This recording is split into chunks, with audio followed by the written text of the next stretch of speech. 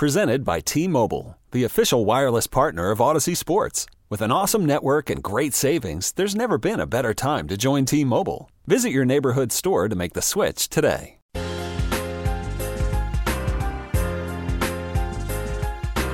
Joining us on Out of Bounds currently right now. Solomon, how are you this afternoon? I am doing great, and good to be on with you this afternoon. Hey, I appreciate you coming on. I know you're a busy man, got a busy schedule, so we'll get to the hot points of this interview. You have a tie with the Cincinnati Bengals. Preseason is underway. Chiefs, Bengals. I know not a lot's going to get shown, obviously, in preseason number one. Game number one, that is. But my question for you is what do you think, as you are a defensive player in your profession, what do you think is the biggest question at cornerback for the Kansas City Chiefs going into this year? Oh, my goodness. You know, if you got to go out on the street and sign Morris Claiborne, who appears to have more lives than a cat, he's one of those guys that's a former first-round pick, so he continued to get opportunities. But I can tell you right now, it's not a good sign if that's where you're going. And I was surprised that you guys let a player like Steve Nelson get away because, you know, the Steelers made him one of the highest-paid free agents in franchise history. But yet he wasn't good enough to stay with the Kansas City Chiefs. And I think it was he who got that interception. It would have been a third interception on Tom Brady if Dee Ford not had that neutral zone infraction.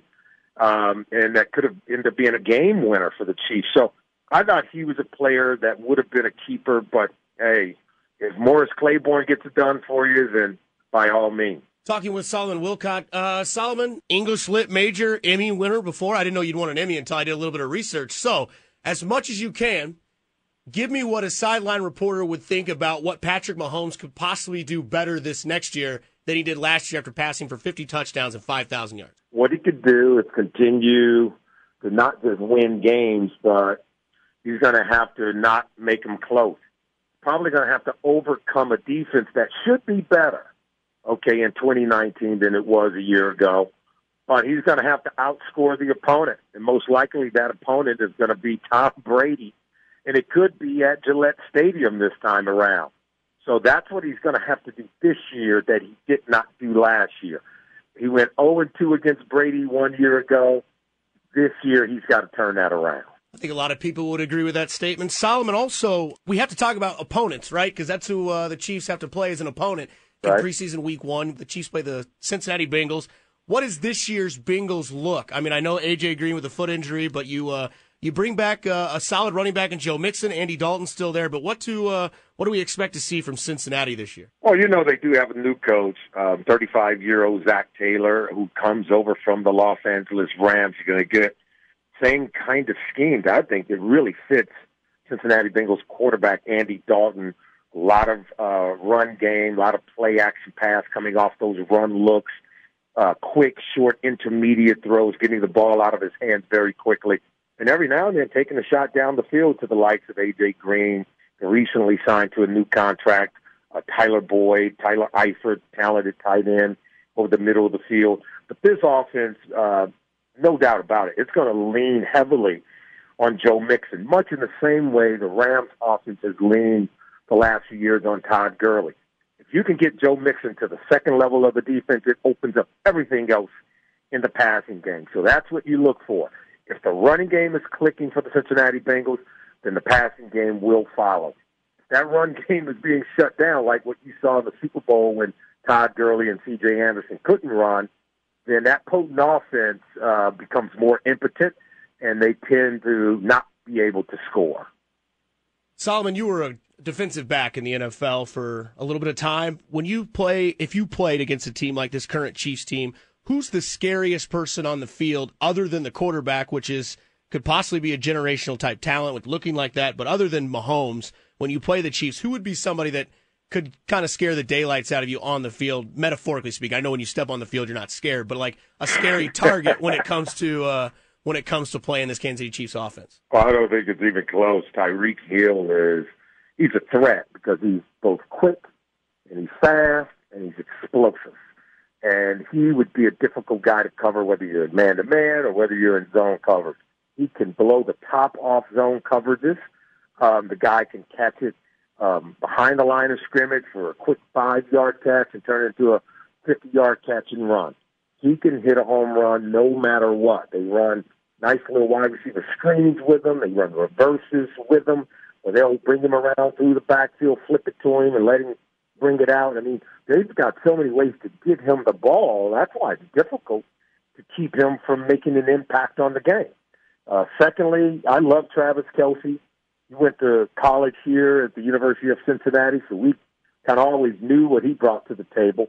I just didn't know if, a lot of the zany things that he does, if that would get in the way of him playing good ball. He seems to be able to, I think, play really good football, but he knows how to have fun to it.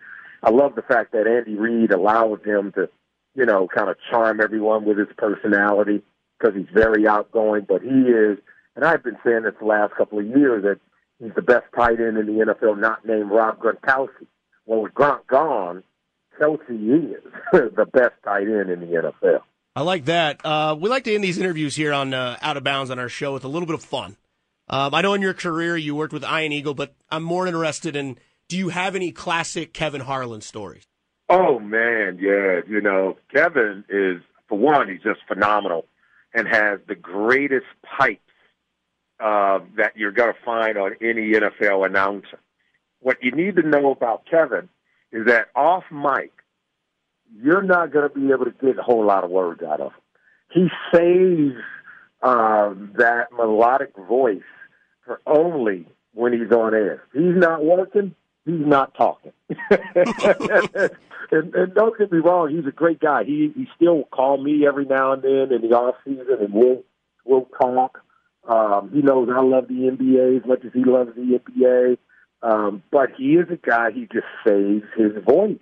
Because you know this, and I know this, he's one of the hardest working broadcasters ever. Without a doubt. He could do maybe 2 football games, one for Westwood One Radio on Monday night, after doing the Sunday game during the day.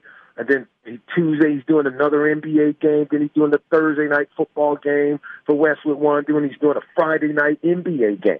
This dude does 5 games in a week. So, I get it. He's saving that voice, and rightfully so. He knows what his moneymaker is. The last one is I like to gamble. And I feel like a lot of people, experts, maybe Vegas, maybe just people trying to create content in the sports world, have the Los Angeles Chargers winning the AFC West. You buy in on that? I really do. Really? And here's why. Here's why. I know everybody thinks about Philip Rivers, Melvin Gordon. Look at the defense.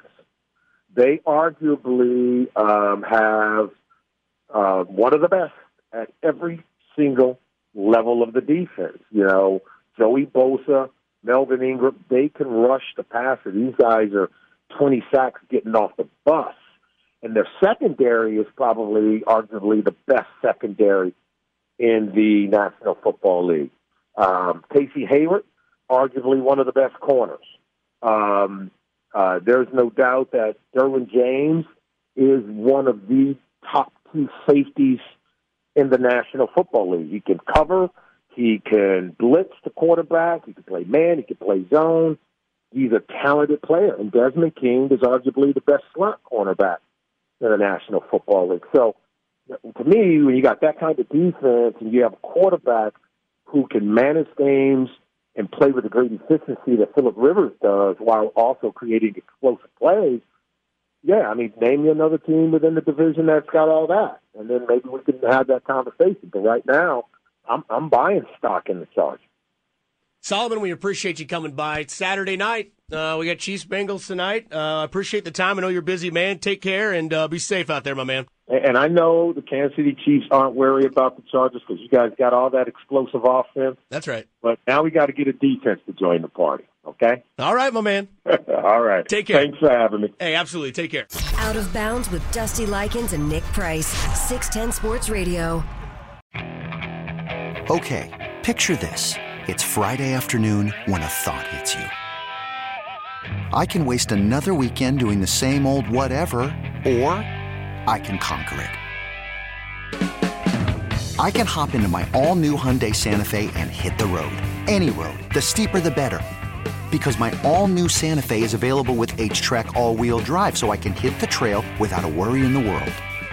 Heck, with 3 rows and best-in-class rear cargo space, I can pack the whole family in with all our gear. We've got available dual wireless charging for our phones, so we'll never lose touch with civilization, and we won't lose touch with the primordial power of Mother Earth. So which is it? Waste the weekend or do something a little more epic? And conquer it in the all-new Hyundai Santa Fe. Visit HyundaiUSA.com or call 562-314-4603 for more details. Hyundai, there's joy in every journey.